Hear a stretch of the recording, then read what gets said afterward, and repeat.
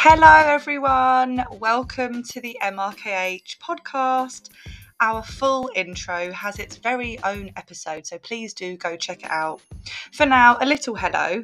I'm Ella May from Vavawoom, and this is Mind Over MRKH, a podcast for and by the people with Mayer-Rokitansky-Kuster-Hauser syndrome. You can support the podcast and the work we do directly by heading to mindovermrkh.org.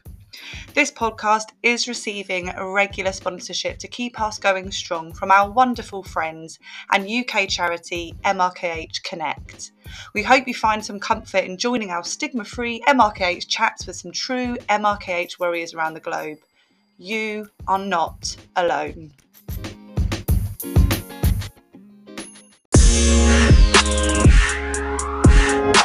Today on the podcast, I've got two really special guests from Your Pace DSD. So first of all, we've got Gabrielle, aka Gabs. Gabs has MRKH, so Mayer-Rokitansky-Kuster-Hauser syndrome, and found out at 16 years old. And Gabs is now 22 from Wolverhampton. She wasn't involved much in anything to do with MRKH or DSDs until in about 2020, when she was referred to DSD families by a healthcare professional. She now loves to get involved with DSD families and help teens with their journey with a DSD, as she didn't get any support when she was a teen. She's fairly new to it all, but has dreams to change the UK's sex education teachings and make it more inclusive. This is one of the main reasons why she connected with DSD families. And we also have the wonderful Esme, who has CAIS, which stands for Complete Androgen Insensitivity Syndrome. She's known since birth. She's 22 and is from Bristol. She had held a focus groups for young people in the Department of Education for young people with DSDs and has been involved with DSD families for a number of years. She wanted to get involved with the charity as she felt very isolated as a child with a DSD and wants to help be a figure to show young people that they can grow up completely normal with their condition and do whatever they want to do. I just wanted to educate our listeners a bit about the medical descriptions of these DSDs, and all of the resources I've used will be put in the description of the podcast. So Gabrielle, the wonderful Gabrielle, has MRKH syndrome and Esme has CAIS, both classed as differences in sex development. DSD could also be known as intersex, which is an umbrella term for unique variations of reproductive or sex anatomy, compared to the two usual paths of human sex development, i.e. male and female. But when we say male and female, that doesn't necessarily mean someone's gender. We are talking about someone's sex at birth. So variations could appear in a person's chromosomes, genitals, or internal organs like testes or ovaries, which are called gonads. Some DSDs are identified at birth and others may not be discovered until later in life. There are over 30 specific medical terms for combinations of intersex traits, and each person with a DSD is different.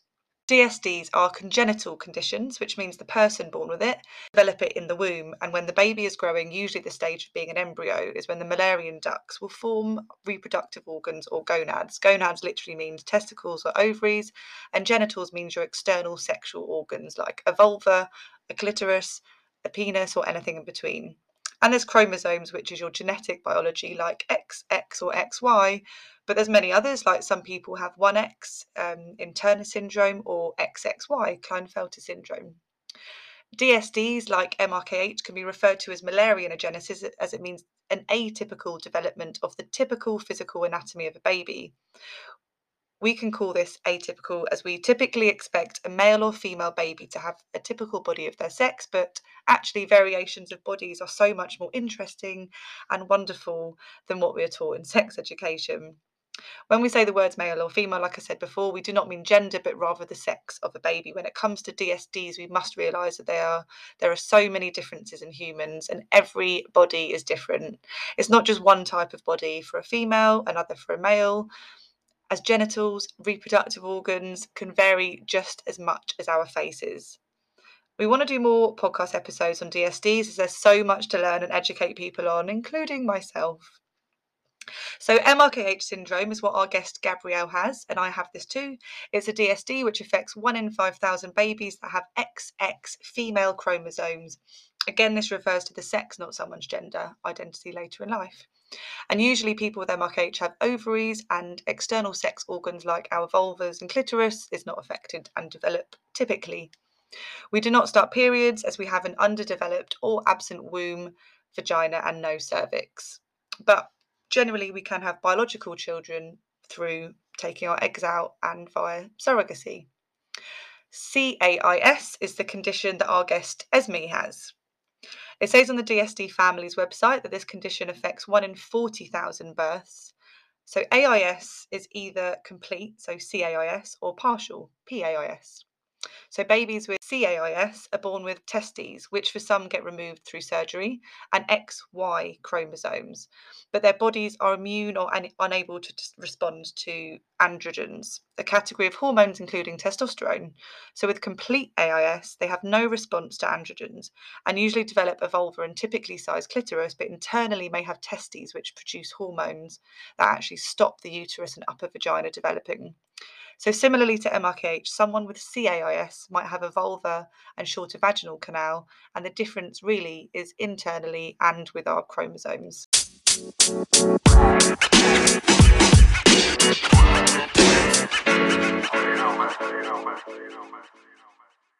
I'm so excited to be joined by two wonderful people on the podcast today for episode number 11. We've got Esme and Gabs from Your Pace DSD. Gabs, hello. Hi. How are you doing? Good, thank you. How are you? Yeah, good, thank you. Do you prefer Gabs or Gabrielle? I didn't ask that. I don't mind either. Either or. Yeah. Whichever is comfortable with you. Thank you. Gabs, are you right to introduce yourself to the listeners, if that's all right? So my name's Gabs, short for Gabrielle. I'm 22 years old and I have MRKH. I was actually told about this when I was 16, and I recently, back in I think 2020, I got in touch with DSD Families. Well, they got in touch with me, and that's when I started learning more about different DSDs, because at the time, like, I thought it was only MRKH. I didn't know about any other different ones, and they got me involved in like more things to do with like youth and like how we can help younger like teens like with their DSDs and what they have. And then that's when we came up with Your Pace, and I met Esme through that. So yeah, that's just a bit about me. Oh, thank you. No, it's so lovely to have you on. And hello, Esme, how are you? Hi, I'm good, thank you. Good. And you'd like to introduce yourself to everyone that might be listening? Yeah, of course. I'm Esme. I'm 22 and I'm from Bristol. I have CAIS, complete androgen insensitivity syndrome. I was diagnosed at birth, so I know this has kind of always been like a part of my life, I guess. And I was introduced to DSD Families, I want to say like 2015, 2016. And I've been working with them for quite a while. Started the Your Pace DSD Instagram page with Gab, and yeah, it's just been going ever since. Yeah, and the rest is history. No, so lovely to meet you. Sorry, I called you Esme, isn't it? I'm the same. I'm Ella May, and people call me Ella Me all the time. So I should have asked you first.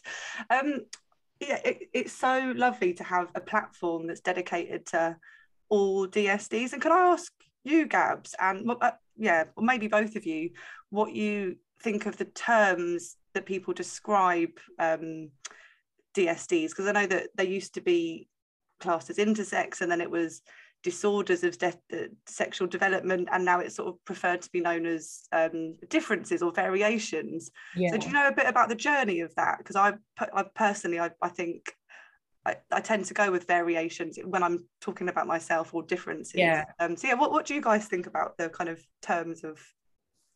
I think with me, because it's like a recent thing with me, like I said, I didn't really know about other DSDs until 2020, but I think that's just what was introduced to me, so that's why I use difference. I feel like it's a nice, like, for me, I like difference in sex development. Like it's not like saying like I don't really like disorder, and I know a lot of people don't like disorder because it's like, I don't know, it's like kind of saying that there's something wrong with you, like type thing. Yeah. Like you're broken. But yeah. So like I like that, and I also like variation, but I feel like DSD just flows better, I guess. Like I it like sounds good, yeah.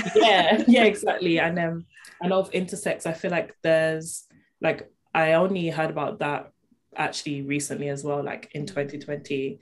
And I think a lot of people get it confused, I think, with like LGBTQ. And I know a lot of people with DSDs kind of don't want to be confused. That not that they have anything against it, but it's just like people automatically assume like, oh, is it this? And it's like, no, it's completely different. So I think that's like the journey with that. Like people are we kind of want our own like voice, if you get our own thing. Like we don't want it to be tied in with anything else. I think Esme might have more to say. More before me. I think that it's just kind of I think when you say like I've always gone by like pretty much anything really. I haven't really thought about it until like maybe the past couple of years, but I think that intersex especially, it just sounds like such a heavy word, I guess. There's like a lot that kind of comes with it, and it sort of invokes a certain like mental image in a lot of people, and I think differences in sexual development or variations in sexual development is just a lot more, I don't know how to explain it, but it seems a lot more softer. Like you can sort of explain things how you want to without sort of and like it creating this image in people's heads that maybe don't know that much about it. Yeah, it's so true. And I've personally felt like that. I remember being diagnosed with MRKH and knowing that technically it's intersex, but I think the term intersex is just so widely misunderstood, that that's what makes people a little bit uncomfortable about it, because you want to, like you said, Gabs, and I think you did as well as me, you kind of want to protect your truth and who you are and everything like that. Can I speak to you a little bit, Esme, about your diagnosis story of CIAS, if that's all right? Yeah, so I basically, they knew when I was born, really. I think it was literally within like a couple minutes of me being born. I had to have surgery when I was like really, really young. I think it was like literally a week, if that old, that I had the sort of like, I don't know the word for it. I'm sorry. I'm very medically prepared. But yeah, I don't know. So I guess it's always something I've grown up with. Maybe sort of when I was 6 or 7, my parents sort of like started like integrating me with it, I guess. Sort of telling me like, you're going to have to go to hospital appointments and this is what it is. But yeah, I think I've been very lucky with that, with like knowing since I was born. It's quite I don't know, it's just always been sort of a part of me, I guess. But yeah. How did your parents tell you? Because I think there are some people with MRKH where they have maybe like kidneys or something physical that you notice, but otherwise we tend to not notice until we're 16. So, and I think there's loads of questions on our Facebook group saying, should I tell my daughter at what age, or my child? So how did they explain that to you, and how did it affect you emotionally, physically? In the sense of like how did they know? Which I guess is kind of one of the issues I have with a lot of sort of medical interaction, is I don't really know much. I don't really know, nothing's ever really been black and white explained to me. I think that there's no like one moment, I guess, I can pinpoint that I was like, oh, this is the day that everything changed. You know what I mean? It was just always sort of something I kind of knew. Emotionally, like growing up, it was kind of difficult at some points, especially during like puberty and stuff. You know, you're going, everyone's going through puberty, but you have this sort of extra thing that makes you feel different. But yeah, I think apart from that, maybe like going to hospital appointments was quite, I guess, like an othering experience. It made me feel very sort of different, I guess. And did you tell many friends, or when you were I know that you're still young now, but when, so how do you deal with sort of telling other people, and is it something that you open up about, or is it something you're fairly private about? I tell I tell my close friends, or I'll tell my close friends. I think it's, at this point, it's sort of like, if someone asked me about it, like if somehow they knew or whatever and they asked me about it, I'd be like, yeah, I have it. But it's sort of just like a private thing, I guess. You know, like, I don't know, you wouldn't go up to someone in a club and be like, my parents are divorced, you know what I mean? It's kind of like the same thing, I guess. But yeah, that's the best way I could describe it. No, it's so, and I think so many people talk about like disclosure and MRKH, and there's never a moment, unless I've been quite drunk and gone up to someone, I haven't got a womb, and it's it can come out at strange times. How about you, Gabs? Can you tell us a bit about your kind of diagnosis story? I know slightly different, but with MRKH.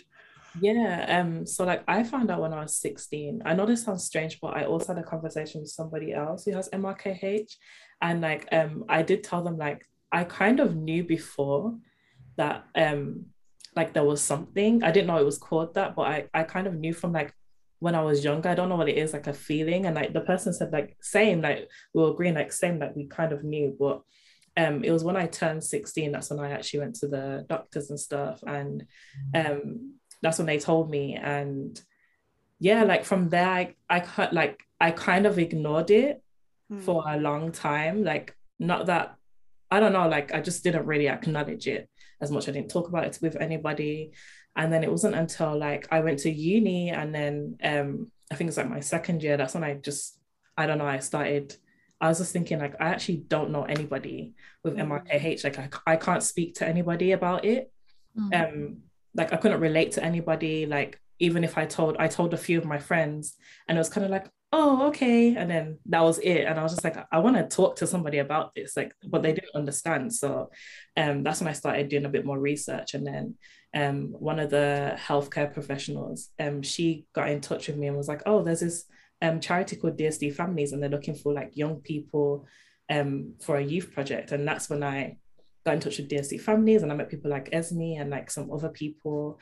And then we started the Instagram, and like met like more people with MRKH and other DSDs. And like it was kind of like overwhelming as well, because I'd never talked to anybody else with anything like this. It's such overwhelming. So overwhelming. Yeah. I know exactly what you mean.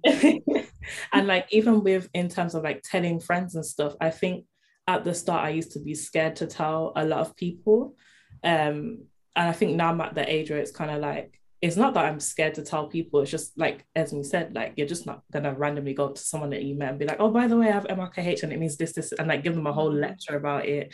But it's kind of like, when I feel comfortable like with somebody, like I let them know. If people notice things, like I lived with one girl at uni, and like she noticed that I never bought like sanitary towels or did like certain things. Like I never ever said like, oh, I'm on my period or anything like that. So she was kind of like, oh, like why? And then I told her, and like I think after I told her, I started becoming more comfortable with telling other people. But even like some people in my family, they really don't know. But this is like one thing that I'm working with DSD Families, like we're trying to like let people understand, like, if you have a DSD, the experiences are different for each person. And like for me, because I'm a Black female, I feel like the experience for me was a bit different, because a lot of Black families, they kind of don't really talk about this type of stuff. So even with my parents, like they knew, but they didn't really talk to me about it. Like it was kind of like, oh, you've got doctor's appointment, okay, like that's it. Like they didn't really talk to me about it as much. So that's something that I'm now like passionate about, like letting other people know, like from other backgrounds, like you can talk about it with us, like you can talk about it with other people, like you can find your people type thing. Yeah, no, thanks so much for sharing that. And do you think there's like, I know that you know there's an added stigma within Black communities and with Black people, Gabs, with conditions like this? Is that sort of what you were touching on around? Yeah, that it is more stigmatized? Yeah, definitely. Do you think the community needs more support?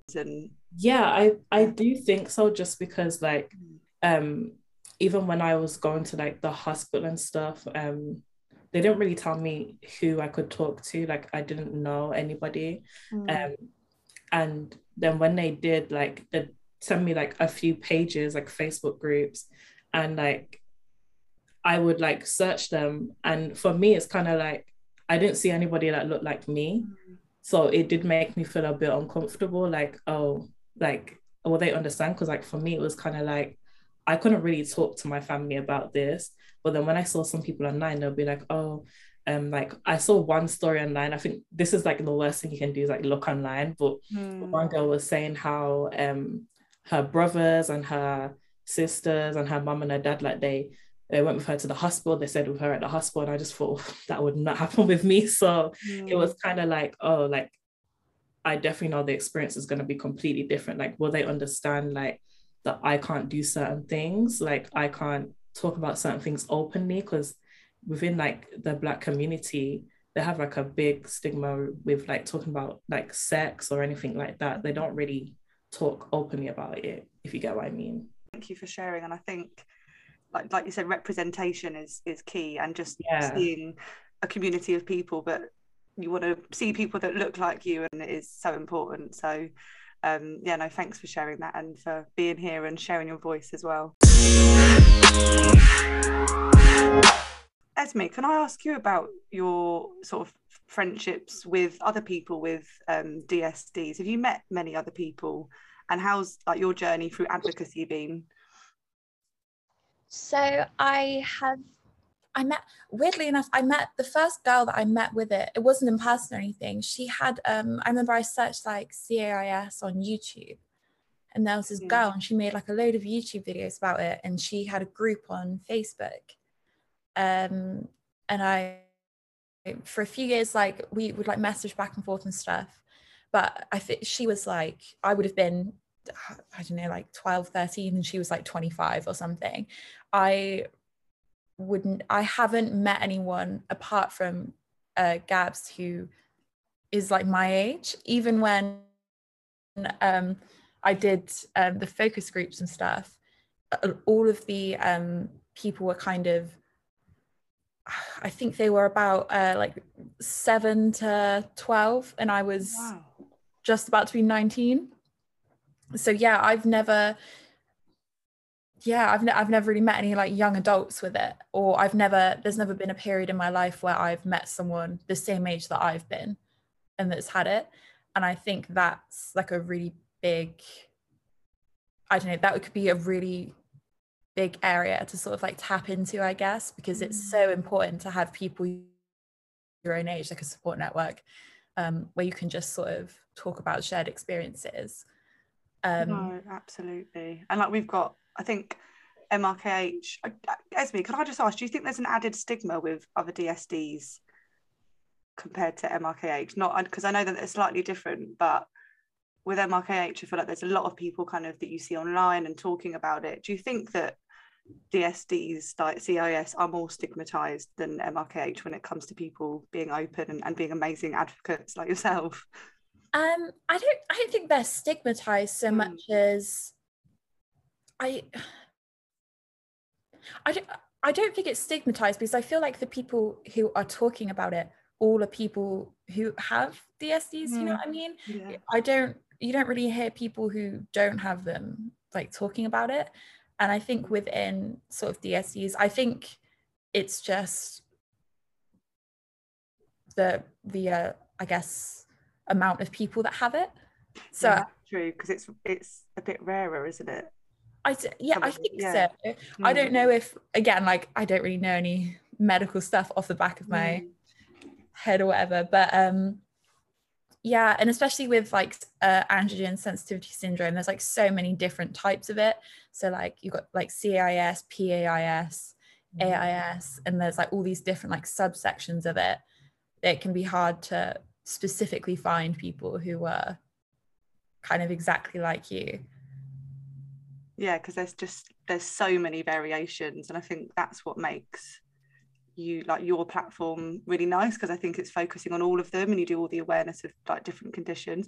What other conditions, or sorry, differences, DSDs, you're right, DSDs does flow off the tongue. What other DSDs are you both raising awareness of at the moment? Is there, other than the ones that you've both got, obviously? Oh God, there's Swires syndrome. I'm gonna butcher this, like Klinefelter's. Yeah, so that double XY chromosomes, is that right? Yeah. What else do we have? Everything else such. Sorry, I put you on the spot. I think there's Turner's syndrome. There's also hypospadias. I don't know if I'm pronouncing these right, by the way. That's why I'm scared of saying them, to be honest. There's CAH. I think those are the ones I can think of at the top of my head. There's quite a lot more as well. I think those are the ones that me and Esme like know about more, like that we've been told about. But yeah, there's loads. There's actually loads. Like you wouldn't really think that there is, but even when I research it, there's like a whole list of different DSDs. I was trying to do a bit of research for a page I was doing on Vava Womb, and there's just so many, but I think because there's so many, it almost makes the community more comforting to know that actually there's just so many different people and every body is just different. And I think that's like the biggest message, isn't it? And there's so much more than just like a vulva and a penis and XY and XX, and gender and bodies are just like this big beautiful spectrum. Do you mind just telling us a bit more, both of you, either of you, just around the work that you're doing at Your Pace and what the kind of missions are, what the support network is like, if that's all right? Yeah, so it's like aimed more towards teens. So with DSD families, they also have DSD teens, but we wanted to make something separate that was more for teens, and that like you could kind of find a lot more easy. Like, you know, Instagram is big now, like social media. So that's why we made the Instagram page, and we wanted it to be easy for teens to find us. So like, you know, people would recommend Your Pace, like if you have a DSD, like any type of DSD. So we wanted it to be for just teens, because I think we both established that like around the teen like age, like the group, that was when like you were very like emotional, angry, like you wanted somebody to talk to, but there was nobody to actually talk to. Like I said, for me, how I didn't know anybody, so I had to keep all those feelings to myself, because nobody really understood.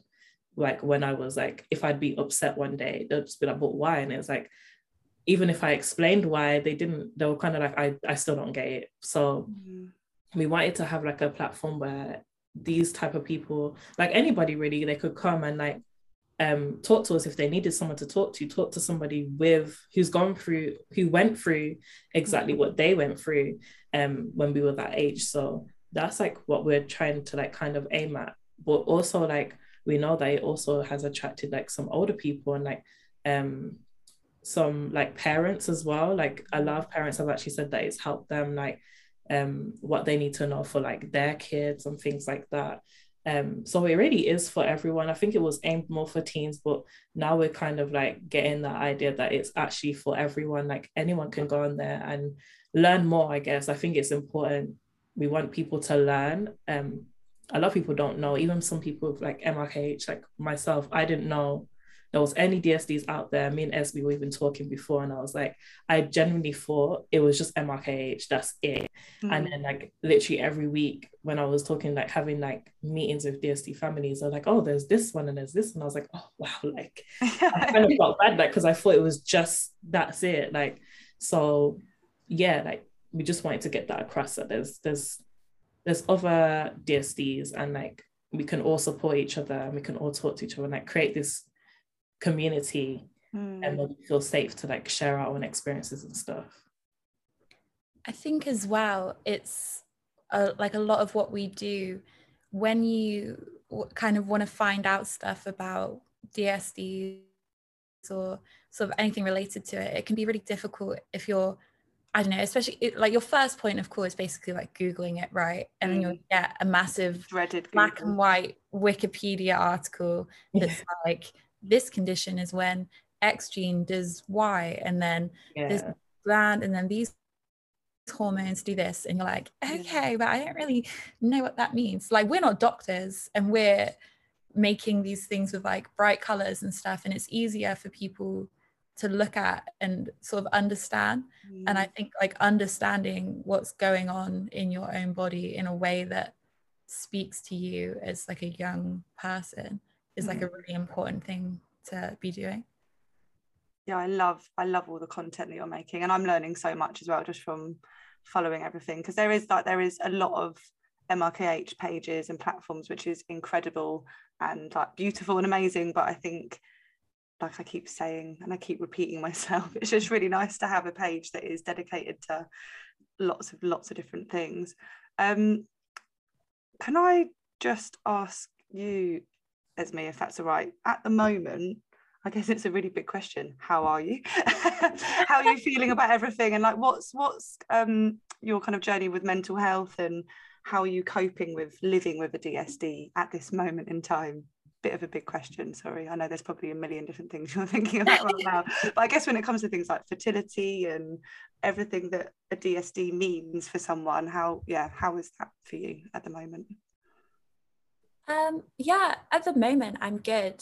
I'm good at the moment. I think that growing up I definitely had a lot of sort of mental health issues to deal with surrounding that sort of thing, and you know, I'm not gonna pretend I don't have mental health issues now, but they're kind of separate, I guess. It's not something that's been influenced by it directly, but I feel like when I was younger it definitely was. But yeah, that's such a big question. I know. I was I could have just said, Esme, how are you? But I think that sounded too short. But yeah, I guess it was just around how, maybe what your advice would be to someone that's coping or struggling with a DSD, especially sort of CIAS or something that you personally have, around how you coped as a teenager living with a DSD, and maybe how you would advise someone else or where they could go to for help. I think obviously, like if you have any sort of mental health issue, then you really then just like reach out as soon as you can. But if you have a specific sort of like DSD related mental health issues, so when I was younger, I went through like a really long period of being really down about like not being able to have kids and stuff. And I don't know, I think it's kind of influenced by, I don't know, like society in general is very heavy on like, you're a woman, that means womanhood and having a child, so, and like feeling quite like a failure almost because of that. But I think that I reached out at the hospital when I was younger because I didn't really know what mental health was or anything, and I was just like, yeah, I'm really sad about this, what can I do? And they appointed me, it was, well, I was luckily enough, it was Julie Alderson, who does I don't know the difference between psychiatrists and psychologists, but I always get confused between those. Yeah, she's one of those, and specifically for DSD conditions, and that helped me so much. And I don't know if it's the same in like other places, because she was from Bristol, which was really helpful. But I would honestly just ask the hospital at one of your appointments, just say, I'm sort of struggling with this. The best way is just to reach out, because I don't know, you're not going to know your options. Does your PACE, thanks for sharing this, does your PACE DSD have like a signposting element of it, where if someone says, oh, I'm looking for someone that deals, it's linked to DSD families, is that right? Or is it? Yeah, so it's like a stem of that, so they can maybe go on to DSD families and look for different areas or people they can speak to.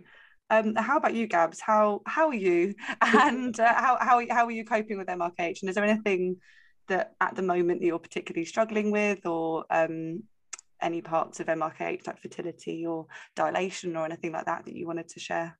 Yeah, I guess like now, like as we said, I'm fine now. I know like when I was in my teen, like when I was a teen, it was kind of like I was kind of in denial. I probably was very like depressed and like down like about a lot of things, but like I said, like I didn't really talk to my parents about that. There'll be some days when I was like really upset and I didn't really have much people to talk to. But I think for me, like I'm very big on family, and like I'm really close to a lot of my cousins. Like they're the same age as me. Like luckily, like we're all literally the same age, a lot of us. So I talked to them about it a lot, and like I told them how I felt, and I told them like about like, oh, like I won't be able to like give birth or anything like that. And like they were the ones that kind of reassured me. And even like recently I had like a heart-to-heart with one of my cousins. Like I was even crying, and I was like you really did help me. Like if I didn't say it to that cousin or like some of my other cousins, then I wouldn't have said it to anyone. Like I wouldn't have like now come to do like go to DSD families and like been comfortable enough to start Your Pace and like talk to you. So it was like more like talking to my family a lot more, and like feeling comfortable with talking to them. That kind of got me going, I guess. But I do agree with Esme, like I wish I did actually go to the doctors and told them like I'm feeling sad because of this.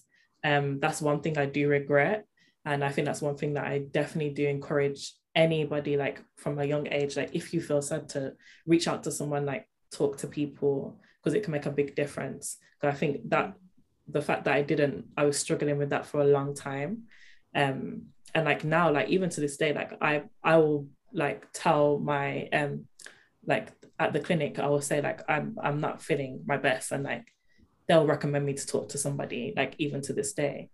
So like even with doing Your Pace, I feel like even with me, like we talk about being on a journey, like I'm still on my journey. Like there's days where like a lot of people always say to me, oh, you're like never like sad about this and that. And it's like, it's not that I'm not sad. It's just like I have my days where I'm like not happy. And like, I feel like for me, I keep it in a lot. And then like I start thinking about everything in life, and I was like, oh, like, I can't do today. Yeah, I know the feeling. So then I get sad some days, and like other days I'm like really happy. But I think for me, usually I'm like not a crier, or like I don't really show my emotions like that too much. So I feel like when I am sad, a lot of people around me can tell that I'm sad. So like they will like energy wise, yeah, they can tell. So then like like my friend will call me and she'll be like, oh, let's just go here like today. Or so I think I'm just really lucky to have like set people around me that I can like count on with anything bad happens. So yeah, it's more like through my closest friends and like my family, that they're kind of like my therapy. Like I always say that to them, like family is my therapy. They're like your support network. And that's the thing, there's no, like you both said, you cope in different ways. And I know I just asked a random how are you question, but there's no wrong or right way to cope, and everyone's different.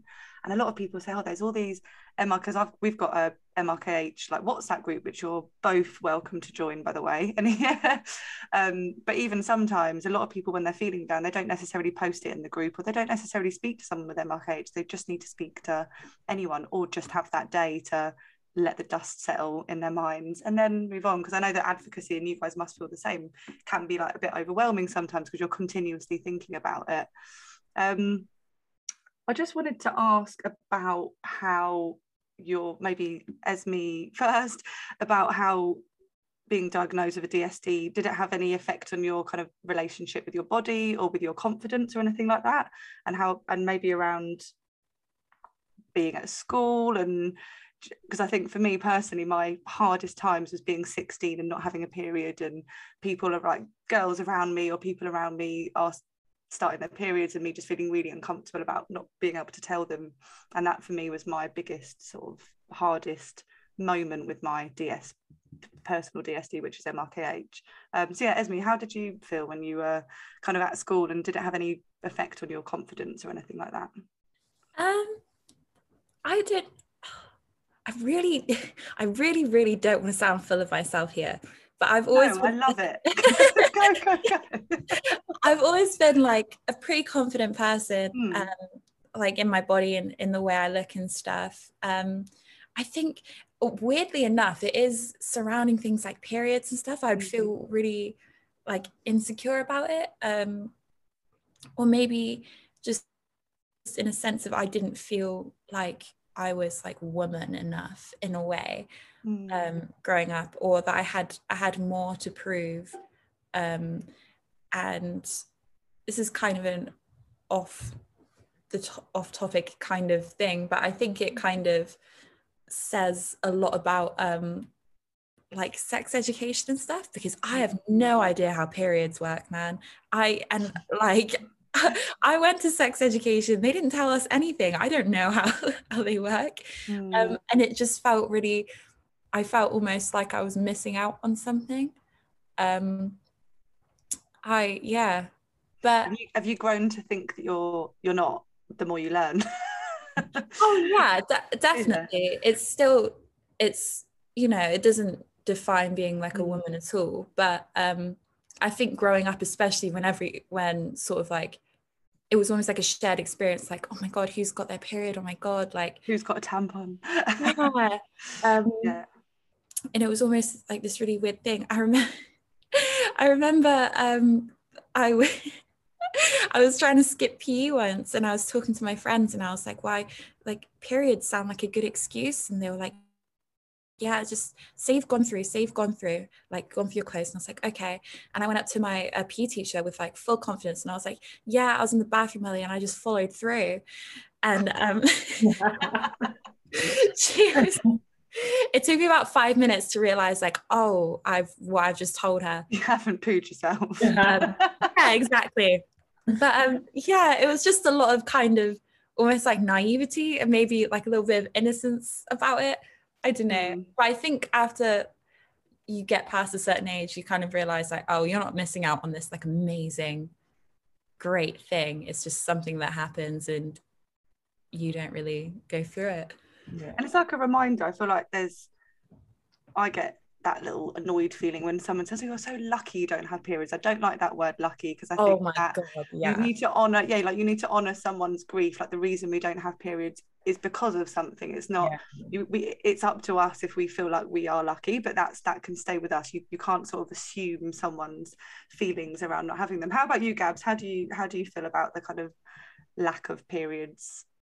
I think this is like not embarrassing, but it was before. Now, like, I'm over it. But I when I was younger as well, I think I was like 14, 15, like everyone had gotten their, like all my friends had gotten their periods. And like people be like, oh, like, have you, like, I feel like I was one of those girls that went through puberty like really early. I developed very quickly, so I think people assumed that I already had my period. And like my mum would always tell me like about like, oh, you might get your period, so she always like had me prepared like with sanitary towels and stuff. And like I think because people saw that, they assumed that I had it, so I just kind of went with the flow. They were like, oh, you know what to do, you had your period. And I was like, yeah, I have. And I was like, I kind of just went the same, just kind of pretended like, yeah, I've had my period, yeah, I know what happens, like. And I think I got to like, when I found out like I would never have a period, I was like, oh, like how am I gonna tell these people, like all my friends that I told that I've had my period, that I've never had one and I never will get one. I think that was like the most embarrassing thing for me. But then I kind of got over it. Like I told a woman at the hospital, and she was just like, oh, don't worry about it. I feel like most girls with MRKH do the exact same thing. And it's nothing to be embarrassed about, really. So I kind of got over that quick and I didn't care anymore. But yeah, I think that's like the one thing I do remember with growing up. And it's not even that I wanted one, it was just more like I just wanted to be a part of the expecting one. yeah it's that as well. And I just wanted to be a part of the conversation, like when people talked about certain things, like even like my family, when they talked about like having a period and stuff, I just wanted to be part of the conversation. But now it's like I'm not. I feel like even to this day I'm kind of like awkward when people talk about their period. Me too. Yeah. Like when people are talking about it, I just go completely silent. Like like I kind of like blank out. Like I don't say a word, and like people, like I know some people like don't know that I have MRKH. They're just looking at me like, what is wrong with this girl? Like, is she traumatized from having a period? Or like, I just go completely silent. And then some people will ask me like, oh, what about you? Like now I'm confident enough to like say, oh, I don't have periods, like I don't get periods. And like then they'll be like, oh, were you on like birth control or something? I'll be like, no. Like then they'll start asking more questions, and then eventually it's like, oh yeah, I have MRKH. But sometimes I just can't be bothered to like explain. Like I don't know if you understand what I mean, like both of you, but it's like some days like when some people are asking questions, I know it's kind of bad because you should be educating people, but some days I'm just like, I really don't have the mental capacity to just tell you everything about it. So sometimes I'm like, oh yeah, it's just one of them ones, like, and they're like ones, and it's like, yeah, it's just, you know, it's something, and then they'll keep asking questions like, listen, it's not that deep, and then they will end the conversation there. So yeah, I feel like some days I just can't be bothered, but now like I'm more confident in talking about not having a period and like why I don't have it. Yeah, you're right, like we don't always have to respond, and even now, like I've told my story publicly quite a lot, and even people sometimes that I don't know that I think might know at work or so, and it's all like scenario based, isn't it? If you're sitting at work or at school or at college and someone says, oh, have you got a tampon? You're not going to go, oh no, I don't have one because you don't need to go like into everything about your body, but it's like you said, it's all about how much energy you've got into talking about. If you want to, great. If you feel like that buzz of going, I don't know, actually, yeah, I really want to talk about it, and then that makes you feel good, then great. But if you don't feel comfortable, you're never pressured to say anything, and I think that's the biggest thing. But it is still awkward, like even at like work sometimes, even though I feel like everyone around me knows about MRKH because I speak about it all the time and I speak to friends, there's still random people from contractors or someone that might ask for a tampon that doesn't know about it, and I still get that immediate like teenage feeling and go, oh god, that was awkward and I don't know what to say.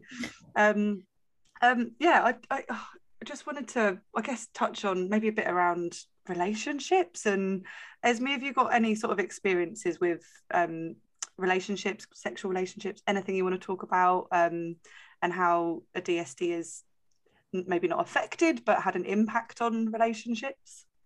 I think like sexually, it kind of it's kind of weird to talk about, not like that I feel weird about it, but it's weird to talk about because obviously like I don't know what it's like to have sex without a DSD, you know what I mean? So this could be like the completely normal experience, but it took me a while to sort of like get used to it and like have it not be really painful. I think in relationships it's been completely fine. I weirdly enough, my first serious boyfriend, literally nothing to do with the hospital, met him on Tinder when I was like 16. He had an intersex condition or a DSD as well. Really? Yeah. Oh, wow. Yeah, so that like I was so nervous to tell him, and then he was just like, are you sure? And I was like, yeah, I'm pretty sure that I do. He was like, oh, that's kind of crazy because I do as well. I was like, oh, wow. What, if you don't mind me asking, what DSD did he have? I can't even remember. It's been so long ago, but yeah, it was really weird. But I think even with people who haven't had them, it's kind of just like I don't know, they don't really, I think especially when you're younger, you kind of have it in your head that you're going to tell someone that you're close to and they're going to be like, ooh, you're disgusting, I'm never going to speak to you again, you're the worst person I've ever met in my life. And then you tell someone and they're just sort of like, oh, all right, cool. Yeah, that's like basically how it is. No, sure. Okay. Esme, have you got any experiences with vaginal dilation? Because I know a lot of people with MRKH go through that, and I haven't learned as much about other DSDs when it comes to kind of genitals and dilation and our vaginas and everything around that. So yeah, have you got anything you wanted to share with your experiences of dilation? Or I know you said you had surgery when you were younger. Yes. So I went through, well, I did dilation from, I want to say like 12 or 13. Maybe like wow, so young. 13. Yeah, it was pretty young. Or maybe it was like 13. 12 to 14 is where I'm going to say it started, like somewhere around there. And yeah, it was just kind of introduced to me by the doctors. They were really good in the sense that they kind of said, you know, like, if you don't want to do this, this isn't something that you have to do. It just might, if you do decide to like be sexually active, it might just sort of like ease you into it. It might be like a little bit more comfortable. So yeah, I did dilation for, I don't know, quite a while. Yeah, I maybe I felt a bit embarrassed about it. Not embarrassed, but it was kind of, I don't know, it's quite a lot to sort of hear. But it is. Yeah. And that is, I was so embarrassed. Yeah. when I was doing it, I remember just feeling like such utter shame of the fact that my parents and sister knew that I was upstairs with this tool inside my vagina and stretching it, and it just was the most crippling embarrassment like of feeling. And yeah, and I think it's so important to just raise that with all people with DSDs, that it is like, it's okay to feel embarrassed. And I know that personally I do a lot of self-pleasure awareness and use self-pleasure, but even that's a bit embarrassing when you're already dealing with a DSD diagnosis. So yeah, so was your dilation, was it post-surgery? Was your surgery when you were really, really young, like before 12, or was that the same age that you went through the dilation? Oh no, so my surgery was literally when I was like under 1, and I had I had like a gonadectomy, I think it was, which like I know is like a very controversial thing in sort of like DSD spaces, but that's what I had. So it didn't really it wasn't really something that would affect me. It affects me physically, but it didn't affect me physically in like a way I could tell, you know what I mean? It didn't really have any impact on dilation or anything. No, yeah, thank you so much for sharing, because I think the like anatomy wise, sort of genitals and vagina is very similar with MRKH and CIAS, because I don't know too much about both of them. So do you think that do you think you relate a lot to people with MRKH because of the very like the similarities between both conditions? Yeah, I think so. I think a lot of the differences with a lot of the conditions or differences in sex development seem to basically be down to like genes, really, or sort of things that you can't see. So I don't know, you don't really feel as sort of divided from people. No, definitely. And Gabs, how about you? Have you got any experiences with dilation or anything like that you wanted to share? Yeah, with dilation, I started like when I was 16, like when I found out. I think with dilation, like I think it's like important to do it when you want to do it and not do it just because you feel like it's kind of like a chore and you have to do it. And that's what I learned. So like for so long I kind of stopped doing it, and I think it wasn't until I went back to like when I went to uni that I started doing it again, like in my first year. Then in my second, like at the end of my first year I stopped doing it, and it was kind of like I kind of had like a pep talk with myself, and it's like do you actually want to do this right now, or like do you not? Like, are you hiding from it? Like what is it? Like what's wrong? Like what's going on? And it was just more like I didn't feel like ready to do it. Like I didn't feel ready to do dilation. Like I didn't feel like I wanted to, and I didn't want to force myself to do it. I waited a bit longer, and like then I felt more comfortable in doing it. Like I didn't care. Like it became part of my routine. But yeah, I feel like at the start I felt like I had no choice but to do it. So I was forcing myself to do it, and I wasn't like happy doing it. It was like, I think there, like with that, it was a lot, like you said, like I felt like shame, kind of like it was like embarrassing. I didn't really talk to anyone about that at all. Like even the people I told that I had MRKH, I always used to leave that part out, because like I used to think people don't really want to know that I'm doing that. If you go, it's not something that you just say to somebody. My mum knew, and like she would always ask me like, oh, have you done this today? And I'd be like, no. And like I feel like she was more worried about it, like she wanted me to get it done, not in like a horrible way or anything. Like I think she was just worrying like, oh, like if she doesn't do now, like is she gonna feel some type of way in the future? Like I think it was more like that. But I remember telling her like I just don't want to do it, and she was just like, that's fine if you don't want to do it, like you don't have to.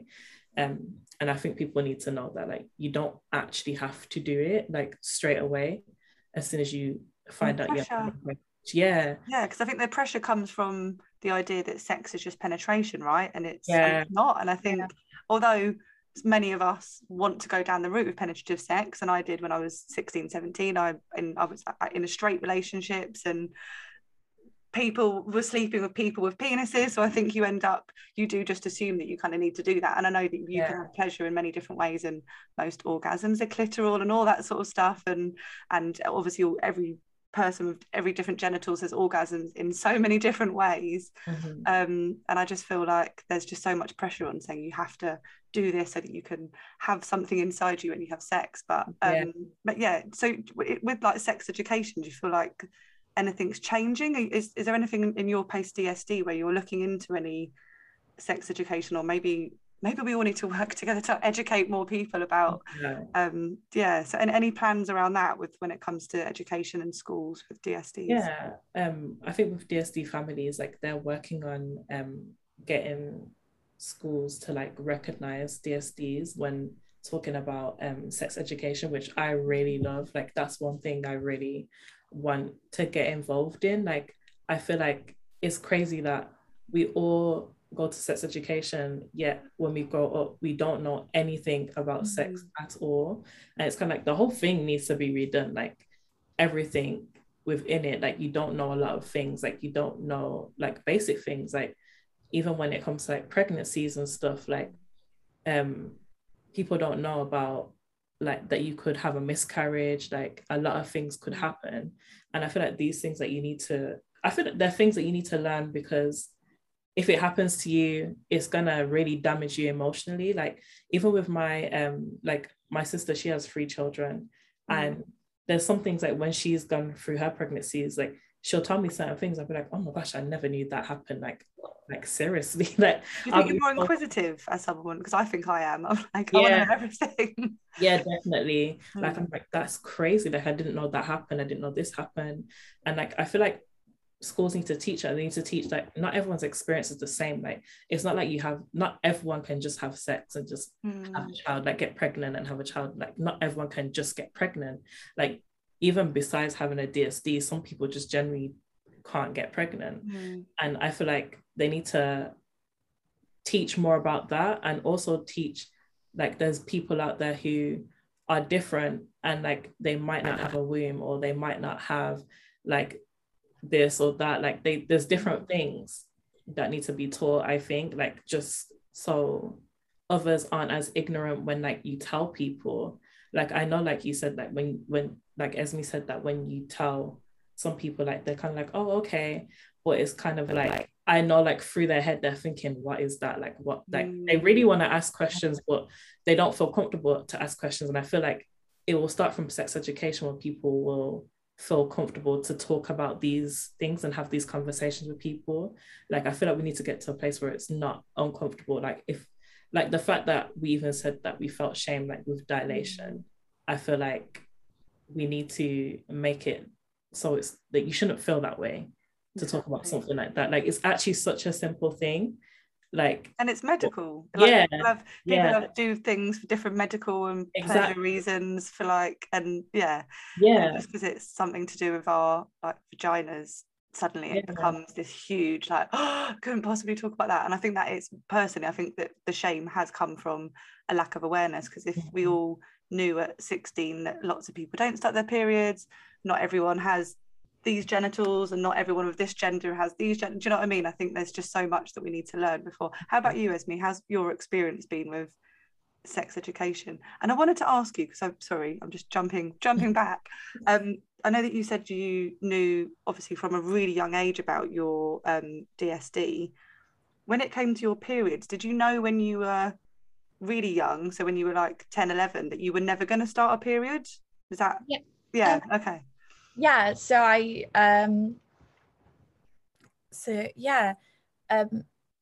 again, like that, it was kind of just sort of like integrated into my upbringing, I guess.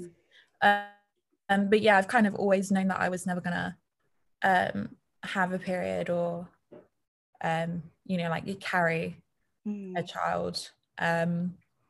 Yeah, I think in that way it kind of, I think when you have something like what we do, when you know, because we kind of know things medically from a young age that maybe like other people don't. So when you go through sex education, you're kind of already thinking like, well, you're leaving quite a lot out, instead of being someone who doesn't know about it and just kind of doesn't know that there's things that are being left out, I guess. Yeah. And I think, yeah, like you said, you probably knew more than all your schoolmates, but probably wasn't something you're gonna shout like when you're 12 or 13, like, hey, like, yeah. So when you were having your sex education and they were talking about periods, did you find yourself feeling quite uncomfortable in those moments when you were younger, or did you tell any teachers? I'm just so interested in to know if your teachers kind of knew about your condition as well, or so a few did, because there was some sex education classes, like there was a lot about, like stopping the risk of birth, and like, I don't know, we'd have like 2 full days about like just not being pregnant as a teenager and whatever. And like sometimes it was fine, like when I was younger it was fine, but then sometimes when you're sort of a young teenager, you're just like, man, I don't want to go through 2 days of this and it doesn't apply to me, and it's just going to kind of be a little bit upsetting. But yeah, a few of them knew, but I don't think they like treated me any different because of it. Like no one ever asked or anything, like, or like crossed any boundaries or anything like that. I think, yeah, no, thanks so much for sharing. Because I think personally the biggest fear was being at school, like I said earlier, and I think it's just more around other kids and other people not understanding and just judging you because they don't understand, and that's it. And like you said, with the term intersex and old historical terms that people just don't get, that's where, like you said, Gabs, the word shame comes into it, because people just don't get you, and they just don't get that you just are who you are. And some kids can be mean, man. They really can. And I think, yeah, that's where a lot of people just feel more comfortable when they get into their 20s and they know themselves. And I know that, Esme, you said you've been quite confident as a young person, which is bloody fantastic. But I think that's it. You just grow more confident in who you are, and you just sort of trust in your own identity, and that's what people get so scared of. Are we all right to just end with like a few messages to the next person being diagnosed? Normally I'd say next person being diagnosed with MRKH, but I'll say next person being diagnosed with a DSD, because this episode really has been focused on everyone and everybody. Esme, you're right to go first with your sort of message, or what do you want to tell the next person being diagnosed with a DSD? Number one, chill out. You're fine. Everything's going to be cool. You're not going to grow like an extra limb. Like, you're completely fine. Learn about it. Learn about yourself. Learn about your body. And reach out to other people if you can. Not trying to plug ourselves. Plug away. But, we're at yourpace.dsd. We're there. But yeah, reach out. Sort of try and, like Gabrielle said, find your people. Find people that you feel comfortable with who can help educate you about yourself, and just it's going to be okay. Really. It really will be. Oh, thank you so much, Esme. And I think that's the biggest thing, like reaching out can be hard. Can I just quickly ask you, how can someone reach out to DSD, your Pace DSD? Is it mainly by your Insta messages, is that right? Yeah, send us a DM or leave us a comment. And we'll get back to you ASAP. Thank you so much, Esme. And how about you, Gabrielle? What's your message to someone being diagnosed with a DSD? I would say don't be afraid to tell your friends. I know it can be like really hard, and you think, oh, they're not gonna want to be friends with me or anything. But let me tell you now, if they don't want to be your friend because of that, they're not even worth having around you. There's no, like, honestly, don't even bother. Like, don't even feel any type of remorse with cutting them off, because they're like, it doesn't make any sense that they don't want to be your friend just because you now have this DSD. I feel like just focus on yourself. I know a lot of people don't like to talk about being selfish, but I feel like when it comes to your emotions, you've got to be selfish and like your mental health. Like focus on yourself, like honestly, especially when you're young. Like focus on building up your confidence and getting to know other people and like kind of like protect your peace, like whatever makes you happy, protect that, and don't let anyone get in your head and make you feel like you're wrong or you should feel shame because of something that you can't help. Like it's not your fault and it will never will be your fault. And I feel like, yeah, just protect that, like protect your peace. And you have something special, like you can talk to other people about this and reach out to other people, like Esme said, like on your pace. Like hopefully one day it'll be really big and like we can have some type of platform where like you can connect to people like the same age of you as you and the same DSD as you. But yeah, we're here like to talk. We know what it's like. We know we've been through it. So yeah. Oh, thank you, Gabs. That's such a nice message from both of you. So what's next for, I said we were ending, but now I'm asking more questions. What's next for, I could be here for hours with you because there's three of us, there's just too much to talk about. But I just noticed the time.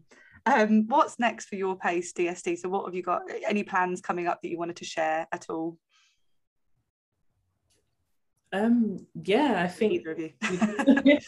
we just want to grow more, and like I said, like we want to build a platform where not just, I feel like right now we get a lot of females like talking to us. We have a few males, but we want to like make it more aware like anyone can come and talk to us and like look at our page, and we want to get to a point where it's like we can connect people with people like who are like-minded or something, and make like a group or like a community where we can all support each other and talk to each other about some issues that we have. Yeah, we just want to raise more awareness and like get more out there and even educate people who don't have a DSD and like let like everyone know like things need to change, like the education system and everything like that, like when it comes to sex education, and like educating the rest of the world, like other people. No, definitely, it's exciting. Anything from you, Esme, that you're excited to be working on next? Or I think we have a sort of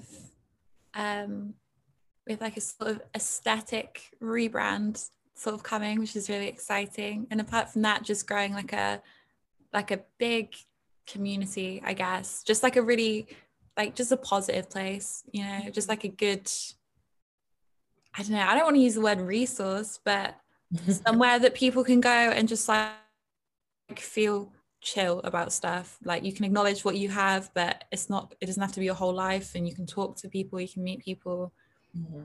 Community. Yeah, community. Yeah, but no, you really are building like a really amazing community. So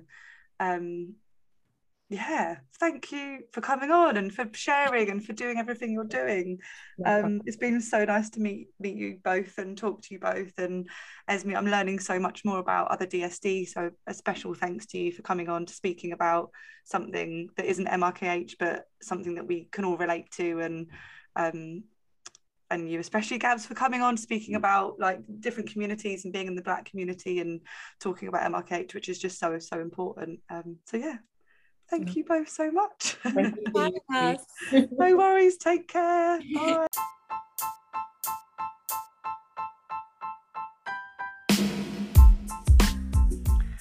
Thank you so much for listening to the Mind Over MRKH podcast. We will have regular new episodes, so please follow and subscribe. If you want to come for a chat, get in touch. And to everyone with MRKH, you are not alone.